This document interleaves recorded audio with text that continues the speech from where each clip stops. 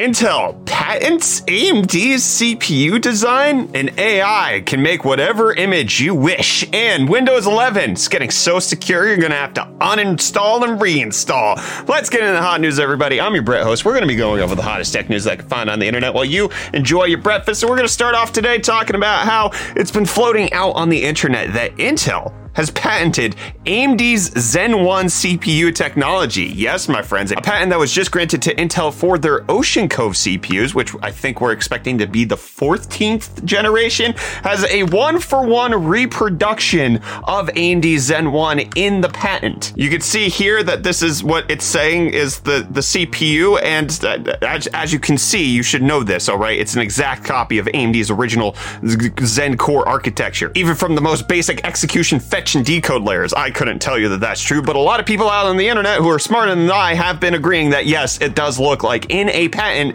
Intel has taken AMD Zen 1 CPUs and put them in the patent that has been granted to them. This is coming out from Under Fox 3, who made the initial report about this. However, it's not as tricksy as you might think. Intel does not own the patent for Zen 1 CPUs. AMD did patent their chips. Intel was not granted a patent for that. But it did take a little while to figure out exactly what was going on with this. So Ian Cutress, formerly of AnandTech, kind of delved through a whole bunch of this stuff, especially because they quoted his article on the Zen 1 microarchitecture from an article in AnandTech and then put that in the patent, which is obviously really weird that Intel would do this at all. They don't typically refer to their competitors. Why would they be doing all of this? But it raises a lot of questions. However, it seems like this part isn't for Ocean Cove. The part that actually references AMD Zen 1 CPUs is just describing how a CPU works. And according to Ian Cutress, he speculates that this was an intern summer project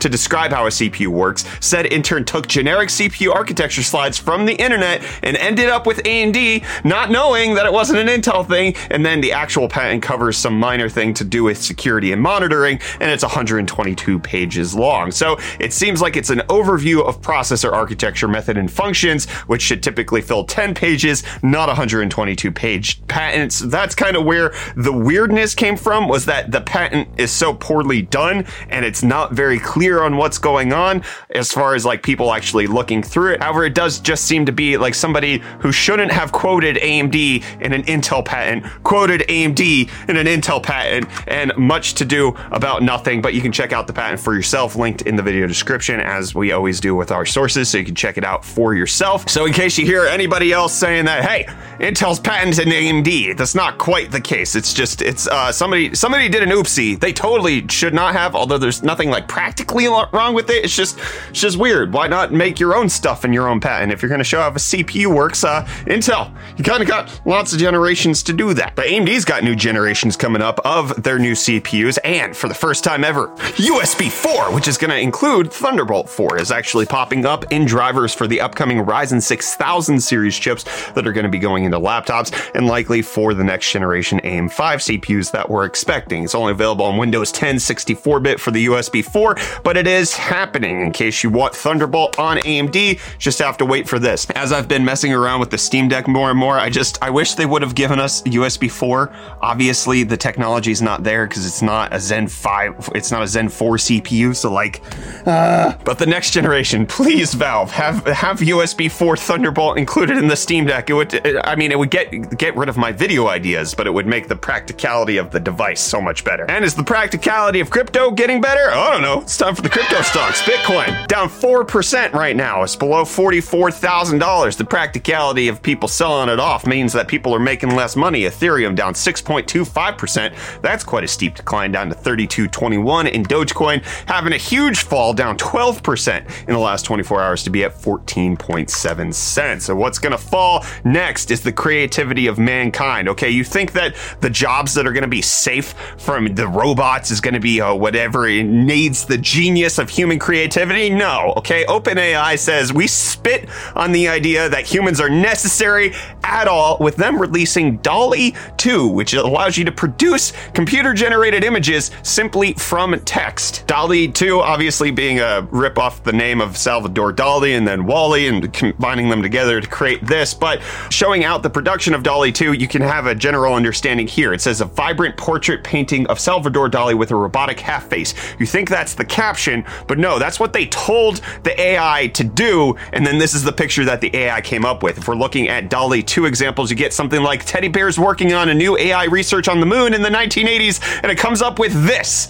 Tell me that's not exactly what that description says. You can take a look at the website openai.com/DALL-E-2/, and you can get an astronaut riding a horse in a photorealistic style. You can get teddy bears mixing sparkle chemicals as mad scientists as a 1990 Saturday morning cartoon, a bowl of soup that is a portrait to another dimension as digital art, an astronaut lounging in a tropical resort in space in a vaporwave style as pixel art, in a photorealistic style, playing basketball with cats in space as a children's book illustration in a minimalist style and a watercolor style, teddy bears shopping for groceries in the style of Ukiyo-e, I don't know how to pronounce that, I'm so sorry, as a one-line drawing, in an ancient Egypt, a bowl of soup that looks like a monster knitted out of wool, spray painted on a wall made out of plasticine, as a planet in the universe, as a 1960s poster, as mixed media with needlework as digital. The computer got the words and then made these. I'm scared. Kyler, come look at this. That's computer generated from words. I don't know, man. I'm gonna use this for thumbnails from now on. That's a good idea. We should fire Reese. And Windows is getting ready to fire itself. Windows 11 needing to be reinstalled for its latest security feature that's going to make things so much better for you. The Smart App Control feature by default blocks untrusted and uncertified applications from running on your PC. It's baked into the OS, but it's going to need an uninstall, reinstall. It probably will do this behind the scenes, but a reinstall of Windows 11 is needed in order to make this happen because it's so secure. Windows 11 is Windows 10, but secure. And 3D printing is just 3D, but printed.